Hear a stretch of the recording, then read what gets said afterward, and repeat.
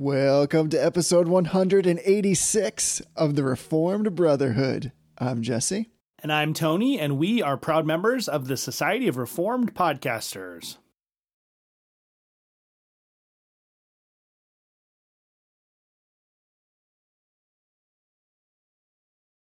Hey, brother. Hey, brother. What's going on? You know, not much. It's a snowy day. It's May. We woke up and there was like 4 inches of snow. I don't like, even the world is confused about what day and month it is. I mean, we've all been locked in our houses for 20 years now, and nobody knows what day it is. Nobody knows what time it is. And even the atmosphere can't make up its mind about what it wants to do. I was expecting a different kind of build up there. You caught me off guard. Yeah, I just woke up from a nap. It's Saturday. We usually don't record on Saturdays, so everything's a little different today, but we'll make it work. We're switching it up. We're all over the place. I love that you disclosed all that stuff. I'm not sure anybody would have actually known. They would have just thought we were as off as always, but I do appreciate that you've provided a little bit more color. Yeah, if anything, maybe we have more of an excuse to be off than normal today. Maybe that's true. So in getting to our usual fare, how about we do some affirmations and denials? And you, brother, go first. What are you affirming this week? So I am affirming a little exercise that I call eating crow. I'm not the only person that calls it eating crow, but I affirm eating crow. So we in the past, and I'm speaking exclusively for myself on this, we in the past have been pretty clear about what we thought of the Mark Jones, John Piper, R. Scott Clark dust up. And we took the position that Mark Jones and John Piper, more or less, and in their own kind of different ways, represented the Reformed tradition. So I'm speaking exclusively for myself. I don't know where Jesse is on this. I've been doing a little bit of studying, and there's been some additional statements that have come out recently from John Piper that are causing me to sort of rethink my defense or support of him. So I've always maintained that I think that John Piper and Mark Jones are actually saying different things, because Mark Jones is a covenant Reformed Presbyterian who affirms the Westminster Confession, covenant of works, covenant of grace, all of the traditional covenant categories. And John Piper does not. And so when he talks about the law and the gospel, he's coming from a different framework right out of the gates, which almost always leads to some variations. But he recently made a statement. I'm not sure exactly what the video conference was. The YouTube video was titled like Advice to Young Men or something. It sounded like I didn't watch the entire hour-long presentation, but it sounded like it was some sort of Zoom webinar that they were doing where they were kind of giving advice to young seminary graduates going into the pastorate. And he made the statement in the video that a pastor needs to read their Bible because if they don't read their Bible apart from sermon preparation, that they're on the road to uselessness, which, yeah, that's probably true. But then he goes on to say something, and this is not an exact quote, but he goes on to say something like, you shouldn't read your Bible just for sermon prep. You should read your Bible because if you don't, you're going to hell. Which, could be just sort of like a way to put an emphasis on it. It seems like a strange way to put an emphasis on it. John Piper at times when he's speaking off the cuff has a tendency to sort of make unusual statements. He said something about sexy stones at one point. But, right. Along with this came an episode of the Heidelcast, episode 149. I would encourage everybody to go check it out. And in that episode, R. Scott Clark continues the argument he's been making, but he brought to light some elements of John Piper's history and his theology that I was not fully aware of. And I did a little bit of digging, and it led me to this article, which was published during this sort of controversy a couple years ago. I'm sure that I read it, so I'm not exactly sure how I missed this.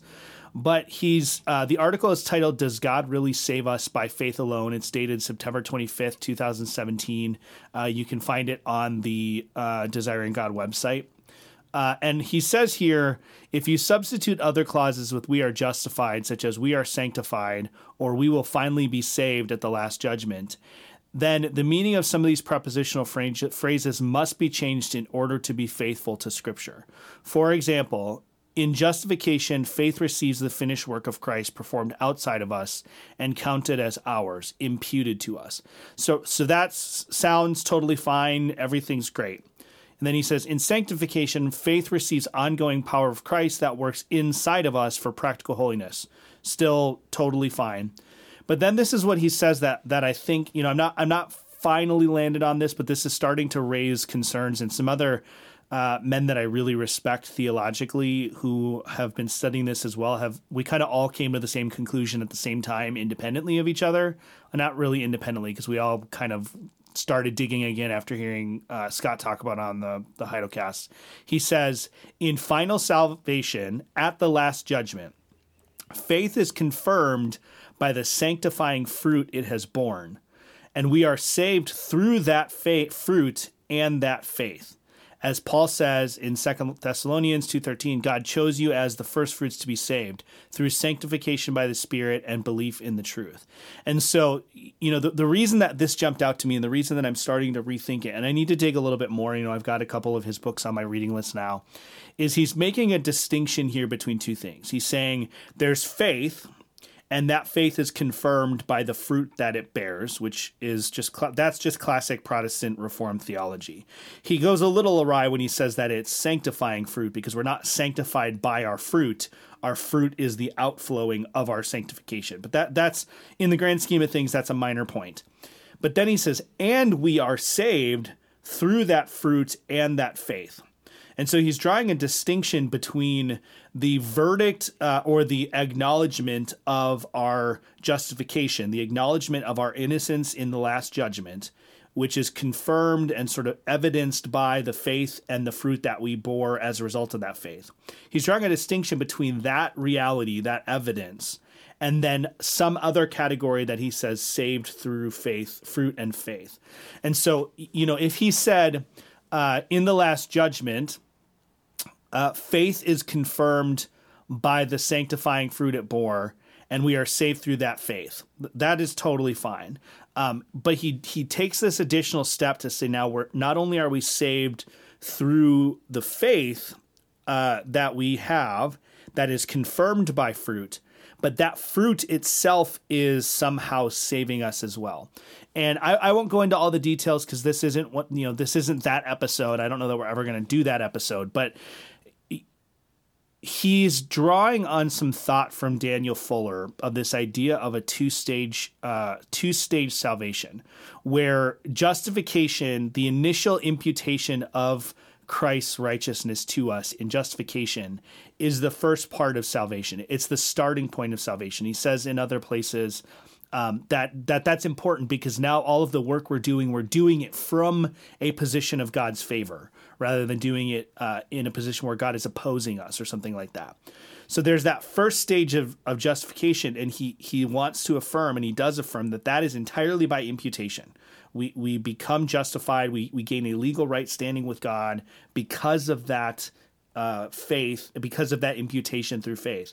But then at the last judgment, if we haven't borne sufficient fruit, and he doesn't ever define sufficient as far as I can tell, maybe it's just any fruit. I don't know exactly where he goes with that. But if we haven't borne fruit as a result of that justification, then we will not make it through the last judgment.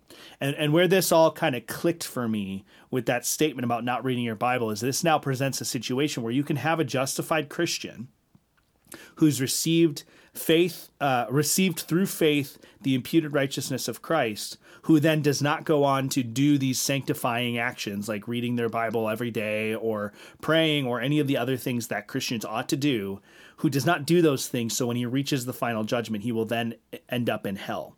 So, any one of those statements taken by themselves, abstracted from the other, you might look a little sideways at it and assume, yeah, he probably just misspoke, or I'm sure that's not what he meant. But when you start to see all of these statements peppered throughout his theology in different ways across the years, combined with this glowing endorsement of one of Daniel Fuller's books, where he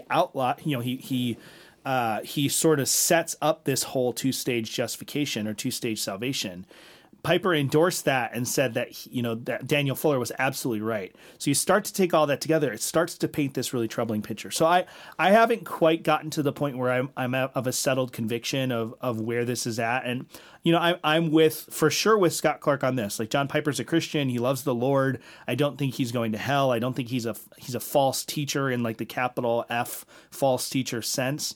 But this is something that's very troubling, and I need to do more research. But I'm affirming eating crow because I think, we've talked about this before. We talked about it with the confirmation bias stuff last week.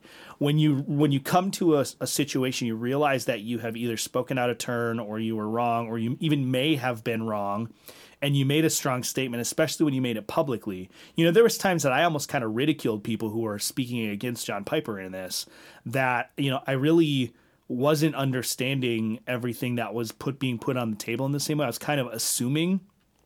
I've never been a huge fan of John Piper personally. Like, I'm not one of those guys he was super, influential in my theology or anything like that. He's always just been there. But I had this bias to assume that he was not teaching something that was contrary to Scripture. And at least right now, my impression is that I think that probably was not a correct bias. So I'm affirming eating crow because I think it's a good exercise for us to do that when we've gone out of our way to make a statement and we find out that it could be incorrect or that it is. I think it glorifies God to go back and clarify or redact or retract that statement. Right on. That's good. So what are you affirming? Well, let me say this, though, just in response to that. If that's, in fact, what he's saying, at least he's being really forthright with that. Because honestly, and we've said this before too, but that is, in my opinion, just kind of the watered down modern evangelical expression of faith. You can call it a bunch of different things, and it goes by all these different names that but really mean the same thing, whether you call it increasing surrender or second baptism or crisis point. It's all the same craziness. So at least he might actually understand what he's saying better than most, which in and of itself is some form of affirmation, because at least he's articulating it fairly clearly. Yeah. Or if that's in fact what he means, because I think there's a lot of people that they use this language, they're implying they're using it. They don't even know what they're saying, in the sense that they just think they're what they're doing is they're impounding into their preaching or their teaching, like different degrees or hierarchy of Christian faith or convertedness. And so at least, and I don't know where he's at on that. I'm with you. At least he's just saying it, and then we can actually have dialogue about it, as opposed to somebody kind of trying to confront that and saying, no, that's exactly what I mean. And to say in response, well, that's not what you're saying, though. Right. So hopefully he's all aligned there, and we'll get some more clarity on that. Yeah. And I should add this, my perspective on where Mark Jones stands has not changed one iota. And I have the benefit of having interacted directly with Mark on this and spoken with him, directly through Facebook. It's not like I called him on the phone or had like coffee with him or anything, but we chatted quite a bit about this, and I was able to ask him those clarifying questions about it. Right. And I'm 100% confident that Mark's position represents, I think, at sometimes maybe a little bit on the more, I don't know if you want to call it legalistic, but on sort of that more strict Puritan understanding of the role of works in the progress towards heaven, if you want to call it the path of righteousness. I think he maybe represents something on a little bit more of the strict side than maybe you or I, or especially something you might hear out of like Westminster and Escondido or something like that, like a Mike Horton or Scott Clark. Obviously, is in a different spot, but I think he's well within the boundaries of Reformed Orthodoxy. I think that the differences between Mark Jones and John Piper that I've always maintained are there. I'm beginning to think that they're more significant. And, you and I have just hammered over the last 185 episodes on the fact that sanctification must be conceptualized as a work of God. It has to be a monergistic work of God that the Spirit does in us that then results in these good works that flow out of that state of sanctification and that act or that work of sanctification that God is doing in us. Because even in this one statement, if you drop the phrase sanctifying fruit and just say fruit, even that pushes it more towards a traditional Orthodox presentation, a traditional Reformed Orthodox presentation. Because if the fruit is not somehow sanctifying, then you can read that and say, well, you're saved through that fruit in an evidentiary fashion, in that the Westminster Confession says that at the resurrection, believers are openly acknowledged and acquitted, right? There's some element that our works play in that acknowledgement and acquittal, that God acknowledges us, and part of that acknowledgement is pointing to the work that he's wrought in our life, the good work that his Spirit has wrought in our life through our faith. That's orthodox. But when that fruit becomes somehow a source or an origin of our sanctification, and then you say that we're saved through it, then the converse is that if you don't bear fruit, you're not being sanctified. You haven't been sanctified. And if you're not sanctified, then you certainly will never be glorified. So there's a difference that happens there if you get that wrong. And it just underscores what we've been talking about, for the last several years now, is getting your theology from the base of the pyramid right and working your way up is really important, because little things like that, like a single word out of place, can change what your sentence means. And if you say that sentence long enough in the wrong way, whatever it is, whether it's about the Trinity or whether it's about soteriology or even eschatology, all this plays into it. If you say the wrong thing for long enough, you're going to start to believe the wrong thing. So that's why we talk about the importance of creeds and confessions and catechisms. So I think I need to do more research. I need to think more carefully through this. There's several books that I've got on my list that I need to read. I need to go back through some of the arguments that were being made by Scott Clark during the day that if I'm being really honest, I kind of dismissed out of hand. Some of that was because I had spoken with Mark, and Mark was telling, Piper and I are on the same page. I dismissed a lot of what Clark was saying because he was going mostly after Jones as almost like a proxy for Piper. So I need to do more research, but I wanted to make sure that I brought that out in a timely fashion. So don't take my word for it, folks. Check out, what Scott says on the Heidelcast 149, read Piper's work, and then as always, compare what they've said and what we say here to the pages of Scripture.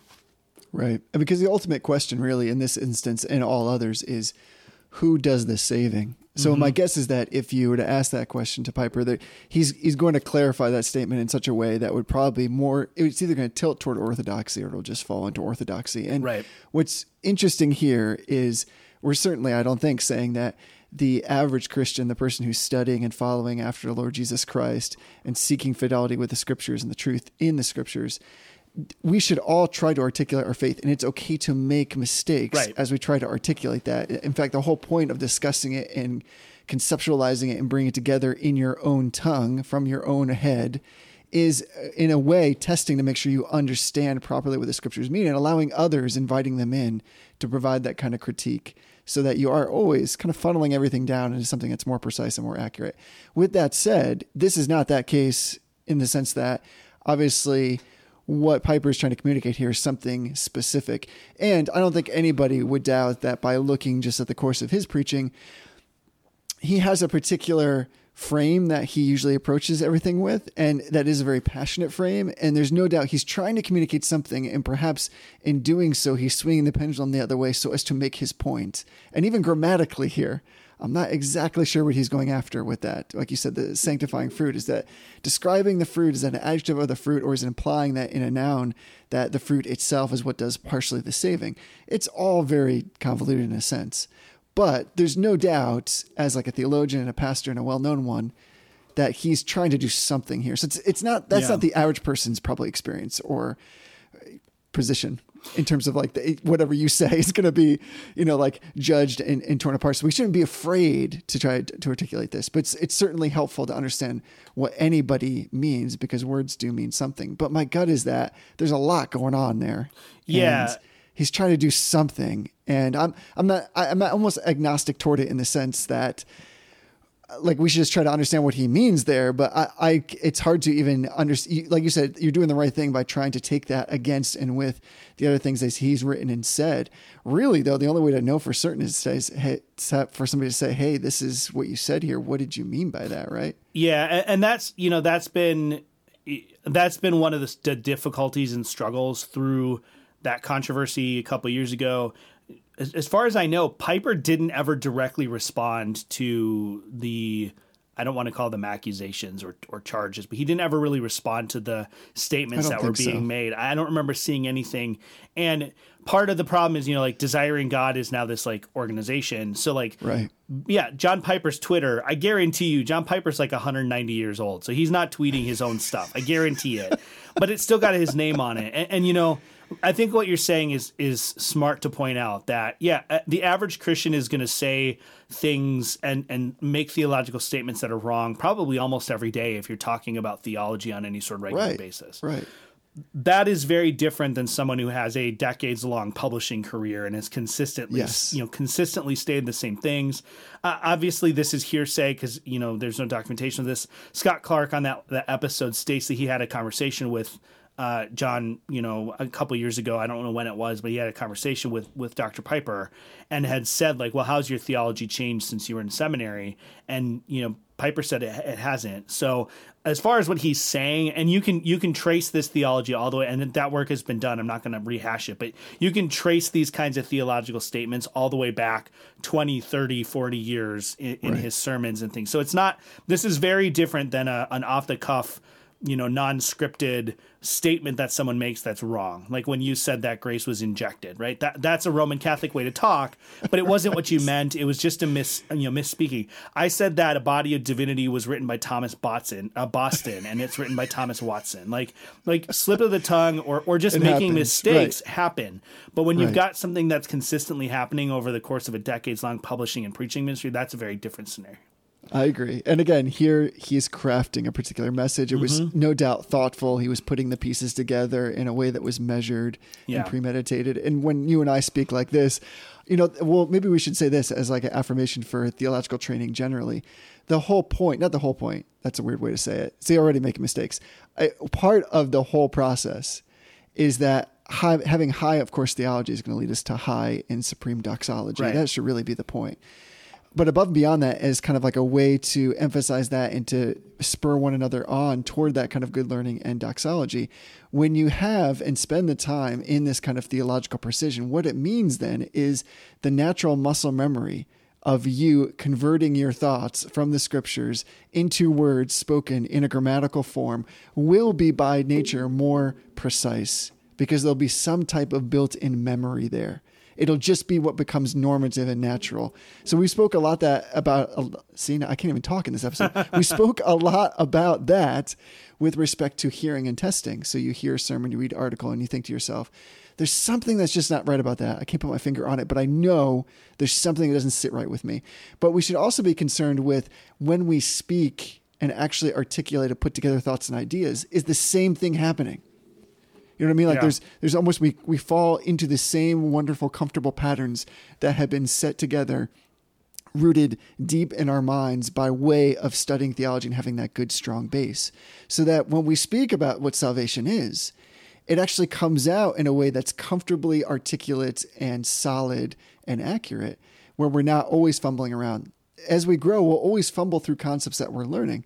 But of course, to be able to teach something, explain something, is to know it intimately. Yeah. So we should be getting to that point, and that's good practice for evangelism. It's good practice for common conversation. Somebody, even if it's the most like qualified Sunday school graduate Christian, needs to be encouraged by something that you should say to them on this day. And the goal, of course, is that whatever you'd say would be rooted in theological precision. Yeah. Yeah. This is the last thing I'll say to kind of ducktail off that, or to ducktail. I don't know. Did you say ducktail? Ducktails. To follow after that. That's why memorizing and studying the catechisms is so important.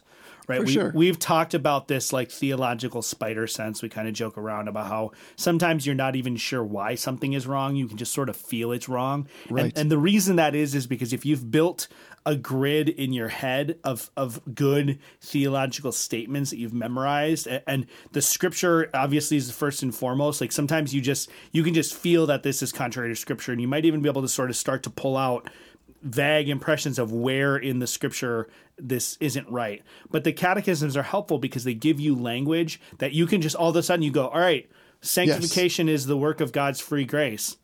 sanctification comes by my fruit. Like those, one of these things is not like the other. Which one of them am I going to pick? Or this idea that we're saved through works at the last day. Well, at the resurrection, the believer is openly acquitted and acknowledged by God. Like you get these frameworks and these phrases that you can readily compare to what's being said without a lot of like in-depth analysis to sort of get a sense of whether something is right or not. So I think that's enough for that.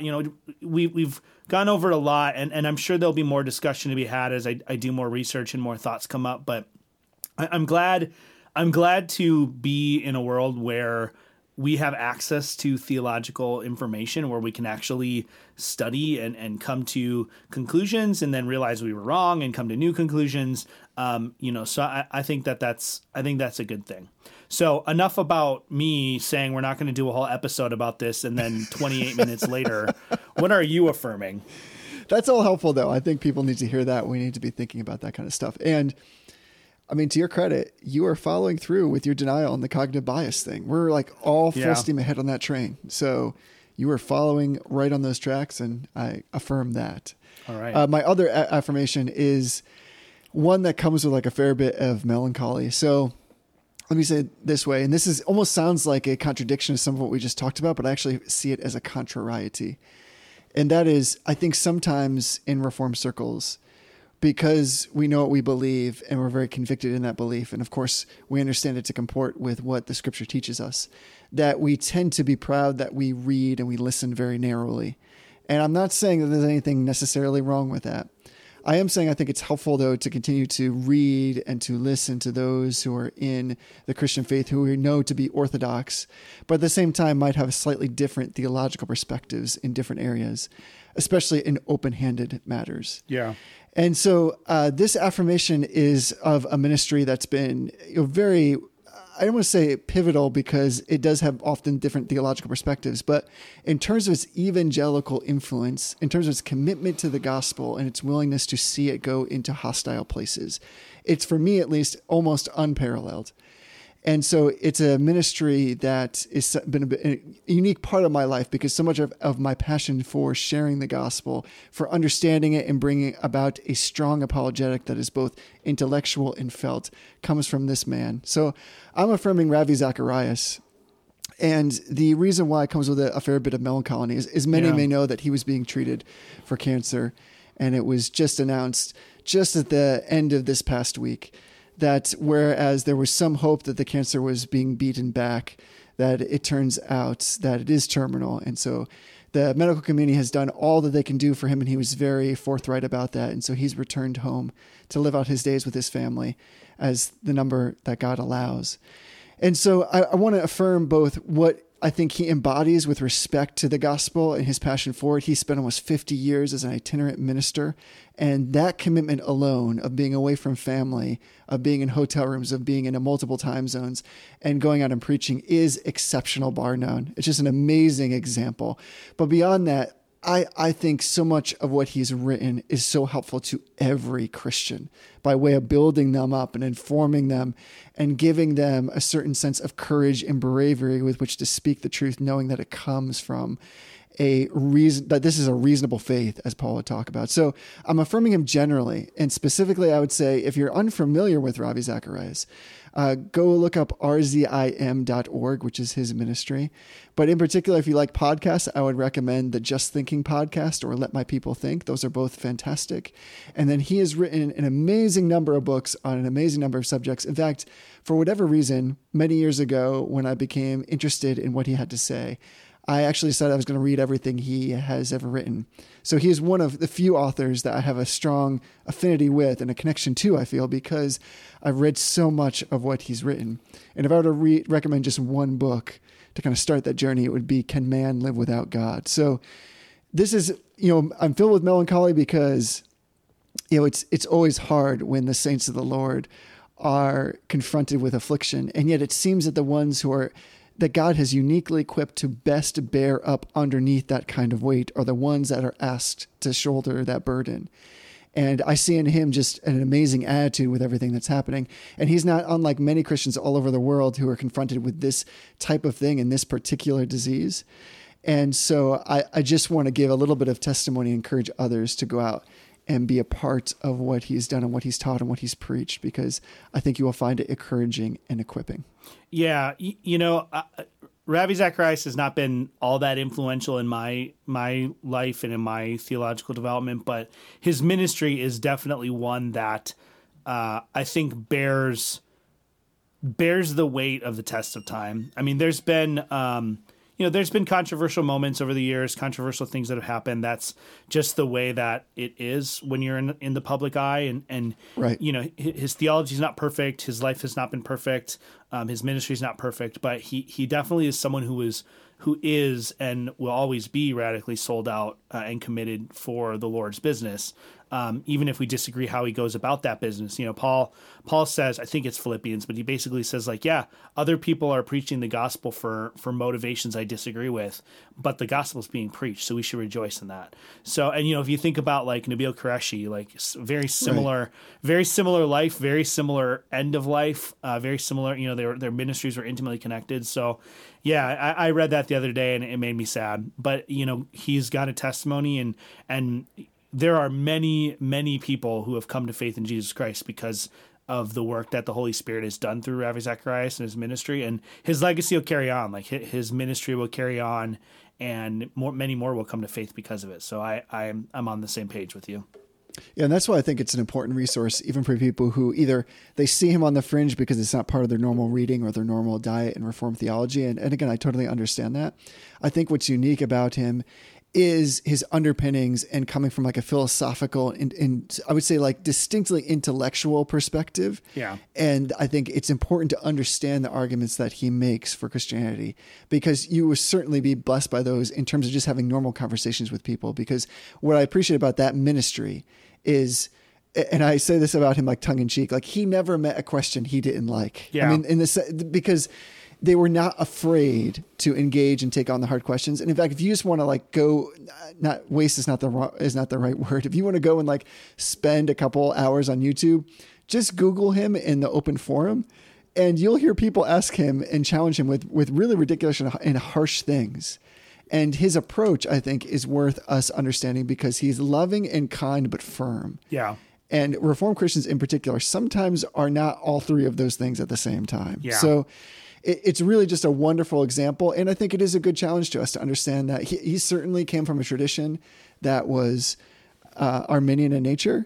And so you're going to hear a lot of that in some of what he says. But I think we'd also all agree that all Christians who have been radically saved by Christ, who are regenerated, are Reformed. Right. It's just a matter of degrees. And that's not saying anything about the salvation. I'm just saying in terms of understanding theology, yeah. We talked about this before, and he has this wonderful commitment to evangelism that is predicated on the Spirit doing the work. So often once you get to the level that he was at, where basically you say something and people will, fawn all over that, there's often this impression that there is an element in what's being said that is doing the converting. And he was always very clear about the role of the Holy Spirit, that the Holy Spirit, even in all apologetics, no matter how well the argument was crafted, he would often say something like, behind every question is a questioner. Here he's always concerned about the person, not just merely dismantling or destroying stupid things, even though sometimes what people would ask would be just downright stupid. He almost tongue in cheek be able to dismantle that and bring some levity into his explanation that would really cause the person who is antagonistic to come under a sense of appreciation for what he was saying that was really distinct. Yeah. And so he's just a unique character. He really is a unique character. And so there is a fair amount of sadness in this news. And yet I can't help but think that he, at the same time, he's setting probably everything aside and determining what next steps are next, that he is a bit rejoicing. And I think that says something about, again, his character. So if all I can do from this affirmation is get people to just kind of maybe look him up real quick and maybe read something he's written or listen to a podcast, I would consider that a great victory, because I know that, again, we sometimes read and listen very narrowly. And so it's nice to get out a little bit. You know what I mean? Get out a little bit. Get out. And you know what? He's not gone yet. And so pray for his life, pray for his ministry and his family.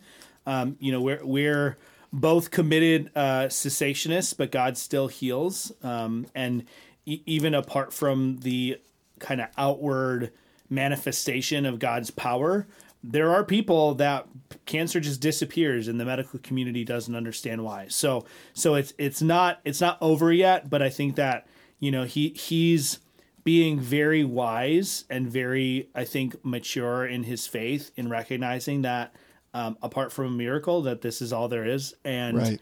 But I know, and I've heard him speak enough that he's hoping for a miracle, I'm sure.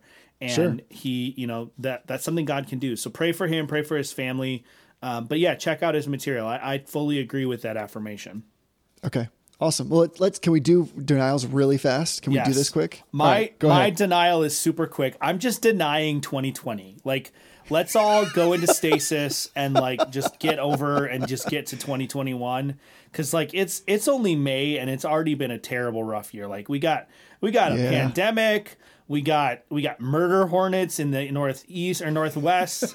It's May 9th and it snowed this morning. We're going to run out.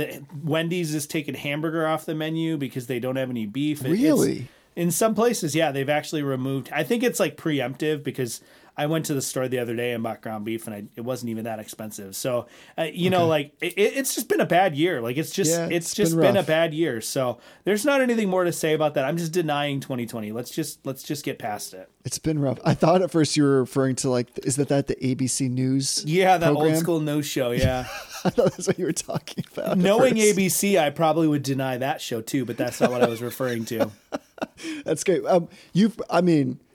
We're in too deep. We can't make it short. Yeah. I have to ask, have you seen this like short video online of the praying mantis eating the murder hornet? I have, and it's disgusting, but also oddly satisfying. Yes. Amazing though, right? Like not only how quickly everybody's got to go look this up because it's just grotesque in a beautiful kind of way.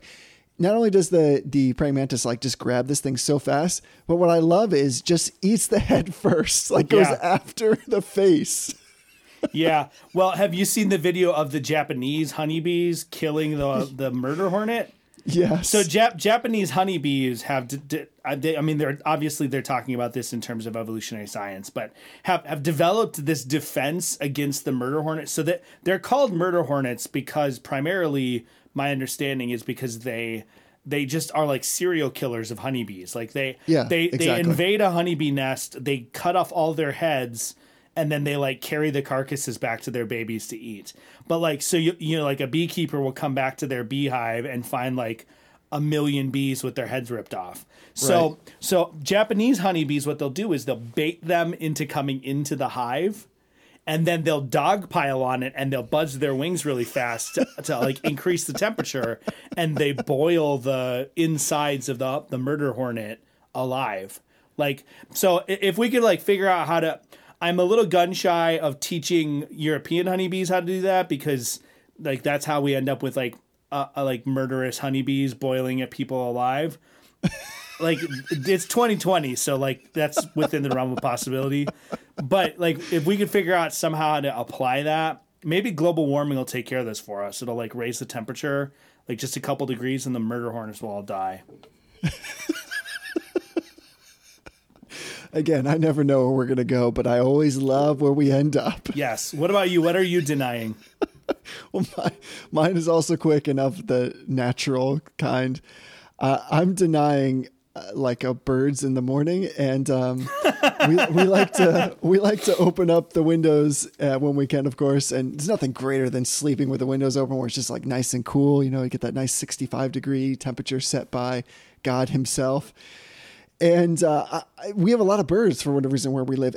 I actually like when you wake up in the morning and it's like you're Snow White and you can hear the gentle chirping of birds. That totally down with. The denial actually comes from the fact that I've traced this. I've actually been doing a study over the last several weeks. In the morning, there's a large, tall bush outside one of our second floor windows here. And the same male cardinal comes and perch on that bush. And what I can only interpret in bird speak just yells to the entire neighborhood like an old man. Yeah. Seems right. So loud. And I don't know if he's like just trying to get a wife. I don't know what he's doing, but every morning at about 5:15, I call him the alarm bird. Like he will go off and it's like this weird kind of shrill, shrieking cry. It's very distinct and very unique. And if I get up quietly and go to the window and take a look, maybe it's not the same bird. I don't know. Maybe they take turns, but it's definitely a cardinal. And he's definitely crying out hardcore. So I don't know, like, whether to feel compassion because maybe something horrible has happened in his life. He's looking for a lost love. He's looking for a friend. I don't know. Or maybe he's just shaking his wing at the world and he's just yelling and he keeps doing it atop this bush that's really close to my window. Yeah, we used to have a woodpecker. You're familiar with the house we live in because you grew up here. So we're up on the third floor and, there's like a slanted roof and there's an overhang. And for whatever reason, there was a woodpecker who decided that his new favorite thing to do was to get on that overhang and like hammer his beak into that overhang.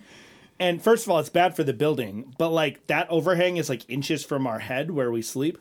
And so one day I actually went out there and I sprayed him with wasp spray because that was the only thing I had. Oh my God. That was the only thing I had that could like reach that distance to like get him. He never came back. I hope he didn't die. I hope I didn't kill the bird. But I was like, you stupid bird, get off of my house. You stupid bird.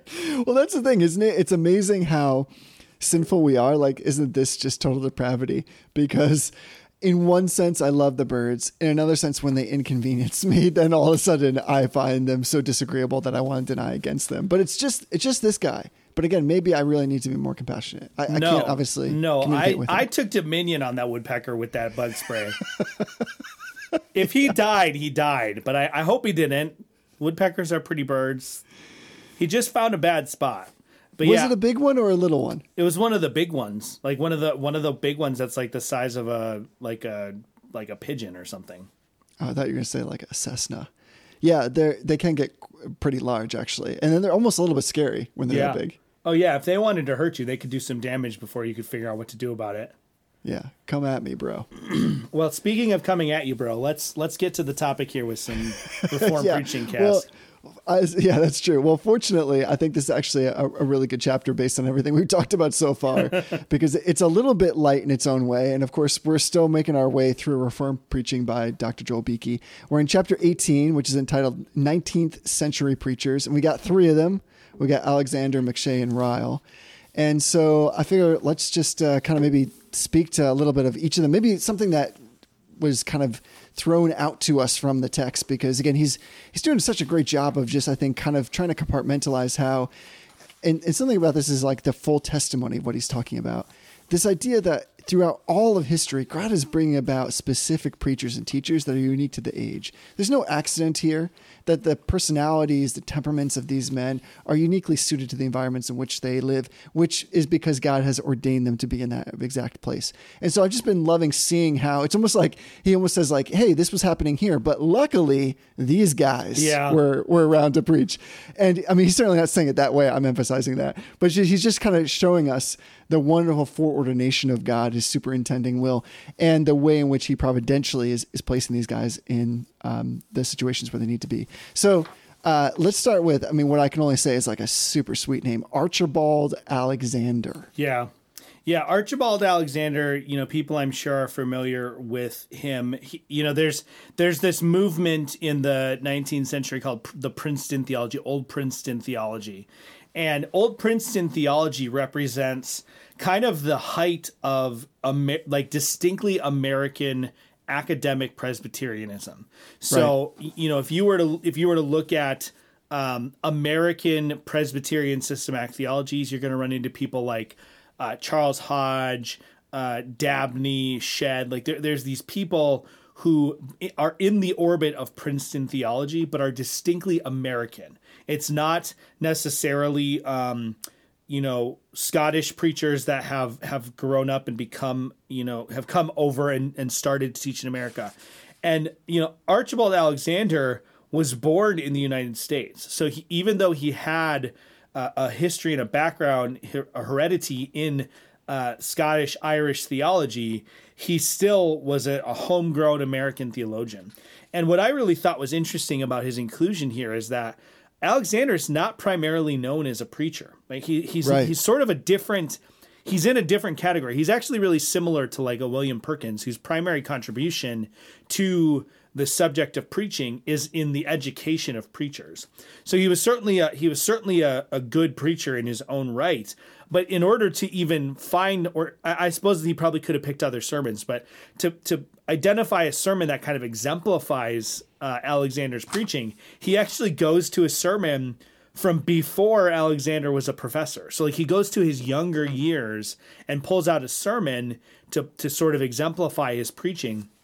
And, you know, Princeton in our day is like this bastion of liberal thought, liberal theology, right, liberal politics, liberal everything. But Princeton really was, you know, at this time, it was like the central Presbyterian seminary in the country. It was really all there was until Westminster came around, you know, probably 60, 70 years after this. This was really all it was. So I appreciated his inclusion here, even if I was a little bit baffled at why he was included. Yeah, he's a little bit unique. This is kind of like the traditional Sesame Street, which one of these guys is not like the other. And the thing that really jumped out to me that I thought was apropos for our own age was I loved how Beeke, in referencing that sermon that you were talking about, he was drawing out in particular how Alexander would focus on like the difference between the causes of the two kinds of faith and the natures they possess and the effects they produce, which incidentally is right in line with your affirmation from earlier. Because what I thought was really helpful is he talks about the cause of faith and he's distinguishing between living and dead faith. So it's interesting to me, just to start with, that he's not talking about faith and no faith, but living and dead faith, which I think is actually a really helpful nuance, because he goes on to explain that a living faith is produced by the Spirit of God. Nobody would disagree there. Dead faith is produced merely by exertions of human nature without the assistance of the Spirit of God. And he goes on, because he's preaching to Christians, to force some kind of self-assessment of where you're at with respect to those two terms as he's defined them. Because he emphasizes that the man with dead faith thinks he has the power to believe in Christ. And I thought in reading that, wow, there's so much of preaching today that is right in that line. Whether it's like distinctly or purposely Arminian or not, this idea that somehow we meet God halfway, we come with our hands, we elevate ourselves to the place of the deserving poor, we come empty. But even all of that smacks of dead faith. And I love that distinction, because many people would say, no, I have faith. Here I'm coming. I went to the altar call. I did this thing. I finally made sense to me. I somehow was able to wrap my brain around it. And so now I want to accept, invite, whatever verb you want to use to explain that you somehow welcomed God into your life under your own volition, even if partially. That is a dead faith. And I love that distinction. Yeah. And you know, what I was impressed with, and you know, it's hard to tell. One of the things that's difficult when you're reading an assessment of someone's sermons or like a recounting of someone's sermon versus the sermon itself is exactly how much of it is, you know, the assessor or the commentator and how much is the original sermon. But the amount of depth that is pulled out in this sermon in terms of theological precision and presentation, you know, I don't remember seeing anywhere, and I'm just browsing through now, I don't see anywhere where like the specific text he was preaching on is highlighted, but you know, he pulls out like 6 or 7 points just on this difference between dead faith and living faith. Right. You know, I think, you know, he starts off with talking about the cause of the living faith, the nature of the living faith. And then he goes on to talk about the effect of the living faith, which is really important. And again, this is exactly kind of the thing we're talking about with John Piper. And then he goes on, and it's funny because he actually notes in here that like Archibald Alexander recognized that like he was running out of time, so he had to like rush through his other points. So there's there's a level of humanity that you see when you're reading these points. That personally, as I've been reading this book, and I've done a little bit of time of like looking at their sermons outside of reading this book when I find a figure I'm really interested in. There's a humanizing element of reading these sermons that not only humanizes kind of these heroes of the faith, like reading John Calvin's sermons, what we have of them is humanizing. Like you see the mistakes. You know, I joked around when we were doing Micah Cast about how there's one spot in Calvin's commentary where he's like halfway through a verse, and then, you know, you can tell it was some student transcribing his lectures that thought they were funny and like includes one he wrote, like wrapped up the day. I was like, well, I can't continue for the rest of the day, so we'll pick it up tomorrow. Like there's a human element to these sermons. And I think the other effect of it, beyond humanizing these figures that I'm familiar with, it also gives me more compassion and grace for my own pastor. I've commented before, your father is a very steady preacher. Like, he's very, it's very rare that I walk out of the sermon and I'm like blown away by a sermon where that was the most amazing thing I've ever heard. But I actually don't recall ever walking out of a service going, man, that was a stinker. Like, your dad is just a very consistent preacher. Like, you get the same thing week in, week out, and that's great. Even through like this coronavirus thing, like, it's the same presentation. Like, he's just so seasoned that you get the same thing every week. But the few times that I have identified something in his preaching where I'm like, I don't really like that. Like, reading these people that are larger than life and seeing that like they encounter the same things. Like, Alexander mistimed his sermon and he had to skip over a couple points or rush through them because he was running out of time. Like, that's something that I think is valuable to read. It's the same as reading like good Christian biographies where you see some of the warts of our heroes. It's just good to sort of help us see those things. Yeah, I totally agree with you. So let's then, because of how our time has played out in this particular episode, let's go on then to Robert Murray M'Cheyne. And I have to start by asking, have you ever done his Bible reading plan? I have. The first time I ever completed a full Bible reading plan was the M'Cheyne reading plan. So really, yeah. I mean, I've done it too. Yeah, M'Cheyne is probably the most well-known and at the same time least well-known because of it for his Bible plan. Everybody knows the name of that, but I doubt I doubt most people who have done the M'Cheyne reading plan could tell you his first name because that's all they know of him. That's true. Robert Murray M'Cheyne was this figure in Scotland that has this really almost tragic ministry story, right? He's this young guy. He is passionate about the gospel. He's passionate about pastoral and pulpit ministry. And it really, in a lot of ways, it really costs him his life because of the way that he pours himself out for the gospel. And we'll talk about it. He really gives his life, not in the sense that he was murdered for his faith or martyred for his faith, but in the sense that he poured himself out so much that he died at a young age as a result of it. Right. Yeah. It was not just the cumulative effect of somebody who was like constantly on the go, which he was, but also that he was literally willing to put himself in harm's way, especially during times of disease, for instance, to be with his congregation, to visit those who are part of his community and to continue to preach. Like, this was a guy that was like, just did not rest. I mean, he really was in every way thinking, how can I serve and love others more? And what do I need to do to be doing that? And it was not in a way that where sometimes we feel like a compulsion, a guiltiness. I really should be doing something, or I'm so blessed in this way.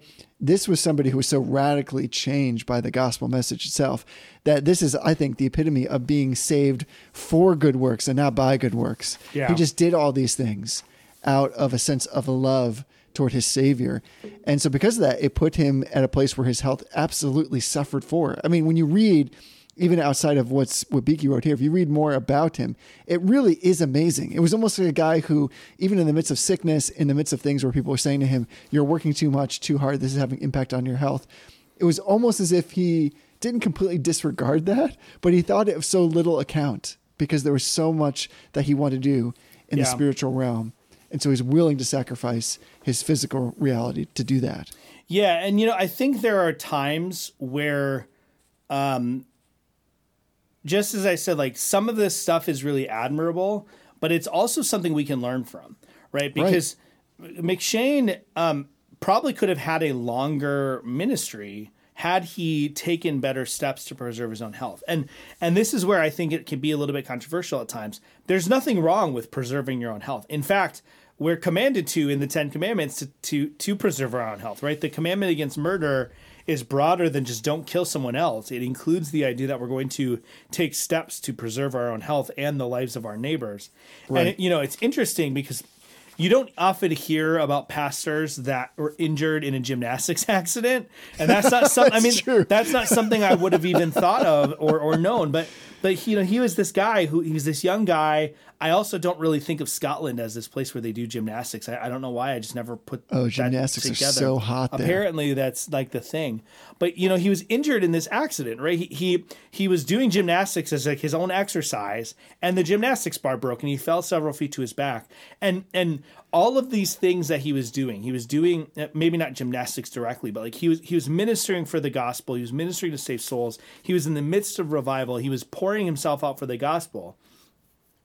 And I think sometimes we also have to look at that and recognize like there's a time and a place to be 100% sold out, but it's also okay at times for us to step back and take a little bit of do some self-care. Like I don't really love that phrase because it comes with so many attachments and dirty laundry from kind of like the self-care movement, but it's okay for us to take care of ourselves. But I think what's interesting with McCheyne and something that we need to think about is he was living at a rather extraordinary time during the history of the Church of Scotland, right? He was living at a time where there was revival breaking out. There was other controversial things going on. And those are the times that we see men of God and women of God, but we're talking about preachers. So men of God who are pouring themselves out for the gospel in extraordinary ways, right? You think about Calvin, who at the end of his life, he was being carried in and out of his pulpit in order to continue preaching to the saints in Geneva. And McCheyne really carries on that legacy of men who are willing to sacrifice their health and their body for the ministry of the gospel, even when he could have done otherwise. And the danger is that we look at that and we think that that's normative and that's some sort of prescription for how we are to live our lives. I don't think that's the case, but he's still an example that we should look to and see, look at how sold out this guy was. Look at how, when we talk about him dying young, we're not talking about someone who dies at 40. We're talking about someone who died when he was 29 years old. And he had a more fruitful ministry than most men in our age could claim they had when they retire at 65 years old and change over to a life of ministering on the golf course, right? And that's a little bit pejorative, but like that's the perspective that a lot of modern people have on retirement. Is like, all right, I worked hard and now retirement is my time. This guy was at less than 50% of what we consider retirement age when he died, and that was how sold out he was for the ministry of the word. Right. It's an amazing testimony. And I agree. I actually think, and I think this is what you're saying, but I would see like this idea of self-care, and man, do I hate that phrase. Yeah. I'm with you. Like sometimes soul care is better, but even that falls a little bit short because we were talking about the physical reality of who we are as well. I actually don't see these at odds. I think what we see here necessarily is that God called him in a unique way to this type of commitment. And you're right, it's not prescriptive. But what we see between like the sixth and the fourth commandments is certainly a sense that we ought to care for ourselves in Christ. Yeah. And that to be fed is so that we might feed others. But there is a sense of coming to receive energy and rest. And yet, at the same time, I think what we get from McCheyne that is helpful to spur us forward is a sense that, like, if our only hurdle in doing something for the church or for somebody else is like, well, I feel tired, or that's going to make me tired, or I'm going to have to give up a little bit more time, that's not a reasonable excuse. Yeah. And we should be willing to sacrifice maybe a little bit of fatigue for the sense of serving those whom we love and whom the Lord has saved. So I'm with you. Like, he is an extreme example. I think he was perhaps called to that. And it's certainly not the thing that we should be leveling on everybody else. What I think is the greatest, though, kind of legacy that he lives is for pastors in particular, but also I think for the layperson, is this commitment to holiness. And this commitment to personal holiness for the sake of those to whom the pastor ministers. And I just want to read this one quote that Beeke uses, because I haven't seen this exact quote from him, but I know that he had a strong sense that pastors need to be concerned with their own holiness. So that's the best thing and the first thing that they can give to their congregations. And that does, I think, stand somewhat juxtaposed to what we might say today is the best thing that a pastor can bring in some sense. So here's the quote. How diligently the cavalry officer keeps his saber clean and sharp. Every stain he rubs off with the greatest care. Remember that you are God's sword, his instrument. It is not great talents God blesses so much as great likeness to Jesus. Yeah. And I just find that to be like, that just hit me again across the face. Cause I was like, yes, like is that not what we want from our pastors? Is that we're not concerned they maybe spent the entire week trying to craft the greatest sermon or to be the best orators, but that somebody in the essence of their being is so concerned with personal holiness and following after the Lord Jesus Christ, that that's going to so saturate everything else. That, of course, if you were to be the best public speaker in the world and so far from Jesus Christ, that would be so ineffective on the Lord's Day that you would prefer to have those two things reversed. Yeah. Yeah, I think that's a good point for us to take from the life of McShane is even in our own life, right? When I think about my work at the hospital or your work at the bank, like you are brilliant when it comes to economics and finance, right? Like you when you explain concepts to me or when you help me with financial questions I have, like you're able to do that in a winsome way that makes sense and you're able to boil things down. That's great and that's valuable, right? Sure. But someone like yourself or other Christians who bring with them to their task, whatever their task is, right? We're talking specifically about the task of preaching with McShane, but for the rest of us who aren't preachers, we bring a sense of holiness and of integrity to our common vocation that the world can't offer, right? When I talk to a patient on the phone and I tell them something, I'm bringing a sense of integrity and honesty that may or may not be present in other people, but it's present in me in a unique way because it is driven by a desire to serve the Lord and driven by the presence of the Holy Spirit and the sanctifying work of the Holy Spirit. And that's something we can bring to our common vocation that the world can't bring. And I'll tell you this, like, people can tell that that's there. You know, I think like the old trope of like people will be able to tell that something's different and they're going to ask you. And that's like, that doesn't happen. Like I've never in my life been asked, like, I can just tell something's a little different about you. Tell me what that is. Like that just doesn't really happen. But that doesn't mean that there isn't an influence and an impact that does make a difference when we bring with us the presence of the Holy Spirit and the wisdom of God's law and apply it to our task. And that's really, when you boil it down, that's what McShane is getting at, is that what the preacher brings to his congregation is his own personal holiness, not as something that he generates, but as a living embodiment of what that preacher is calling the people to. Right? You can't, as a leader, you can't bring your people somewhere that you yourself have not gone first. Right on. And McShane really exemplifies that in the terms of practical piety and in terms of holiness in a way that I think is really, really awesome to read about. Yeah, I think you just opened that up in a kind of pretty wonderful and profound way.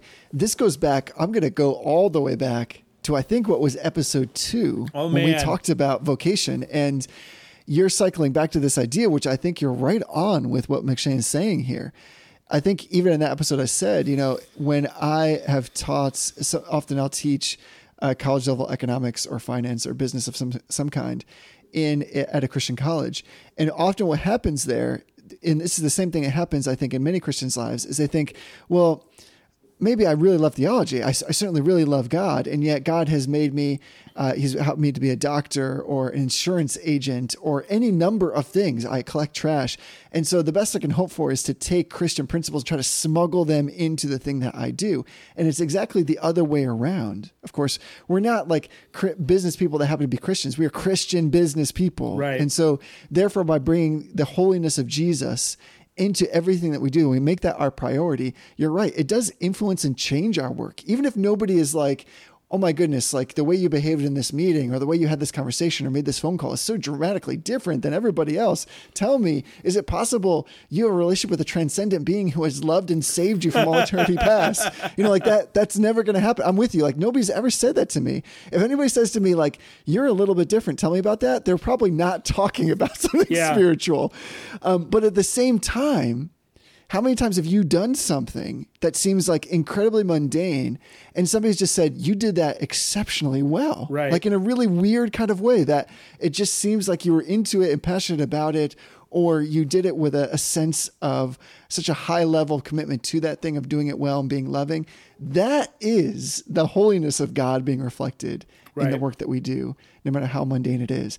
And so I'm totally with you on that. I didn't see that initially, but I'm certainly seeing that connection now, that I think that that's maybe where there is a bridge for all of us. It's not just about preaching, but this idea that, going back to what you said originally, that when we think about progressive sanctification, that we need to be understanding that God does this work in us. And in fact, I was recently thinking this week, somehow I had this what I think was a lucid moment in prayer where I thought, oh my word, like the fact that I'm a Christian right now in this setting, in this moment where I'm sitting on this chair, all of this is held together by Christ. Yeah. There's not a single thing I'm doing right now. There's no path that I'm walking in. There's no strength that I have where I'm somehow holding myself up or keeping myself on this balancing beam of Christianity. Everything right now, what it means for me to pray these prayers, to even think this way, is because of what Christ has done and is doing through the power of the Holy Spirit. When we come to, I think, that kind of end, and then we say, I want to pursue holiness because God has led me in this direction, provides the strength to do that. The indicative and the imperative united together in perfect harmony. That, I think, is so radically different starting point that I actually believe that God blesses all things that come after that point. Does that make sense?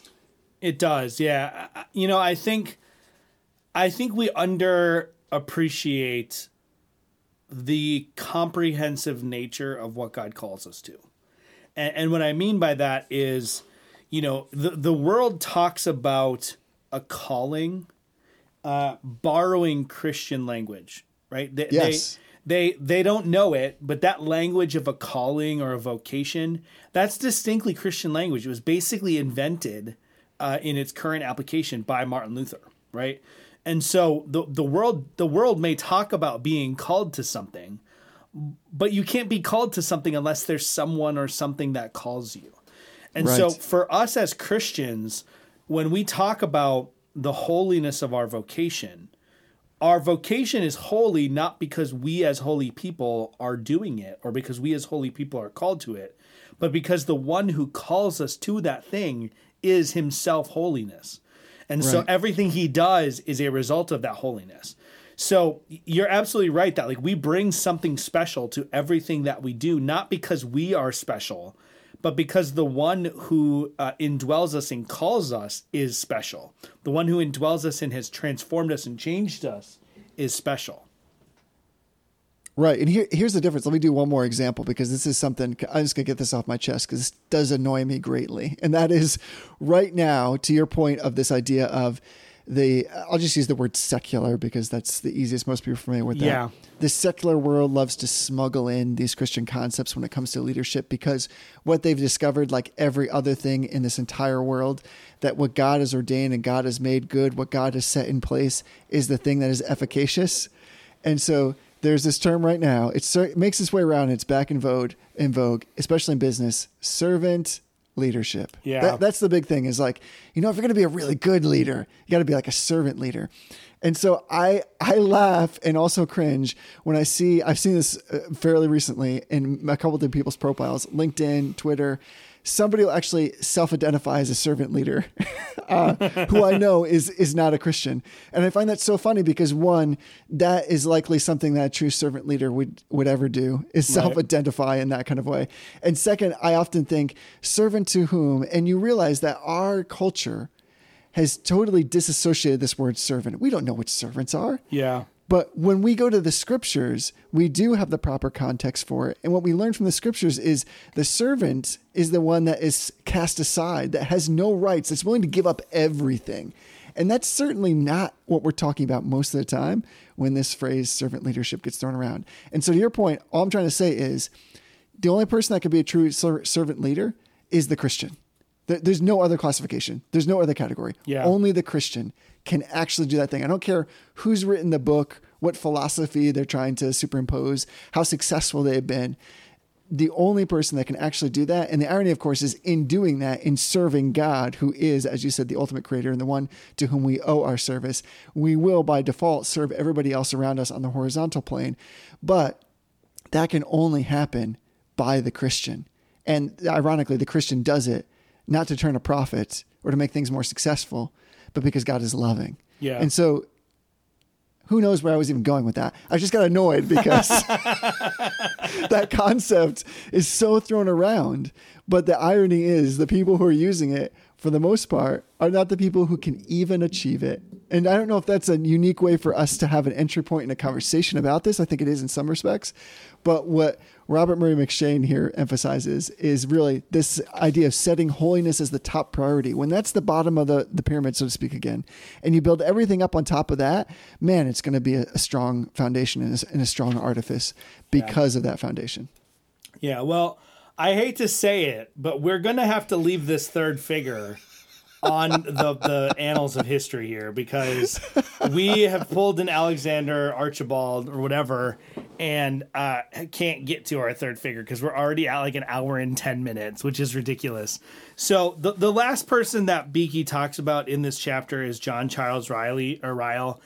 And you're more familiar. People are more familiar with him by his initials, J.C. Ryle. And J.C. The one thing I'll say about J.C. Ryle, I'm not super well read with Ryle, but he has this way of just penetrating to your heart in this amazing way that in his day was very foreign to Anglicanism. Right? Anglicanism in this time frame was very much oriented around appearances and high culture and high society. It was very dry, and Ryle just was having none of that. So I would encourage people who have the book to go back through, make sure you read this section on Ryle, because Ryle really is this figure that is sort of a man out of place, right? He doesn't really see, like when I first started reading Ryle, and then I found out he was an Anglican bishop in the late 19th century, the early 19th century, in the 19th century, I was like, no, that can't be right.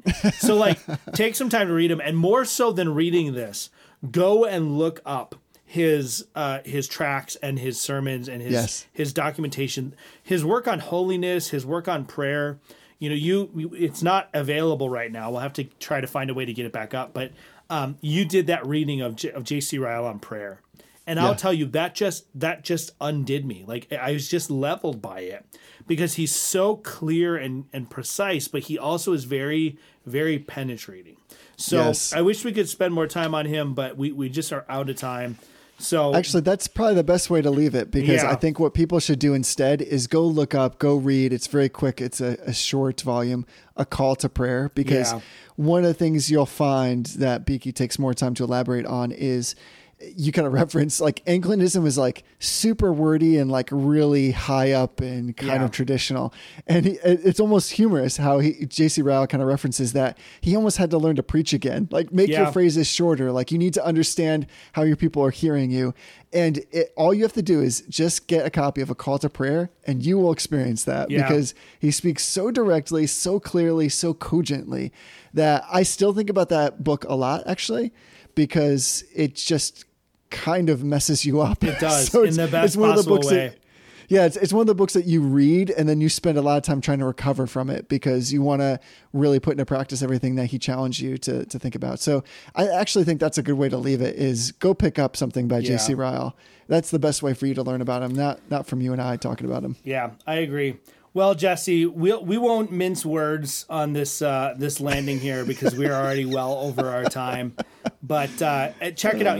I want to put another quick plug in for the Relight app.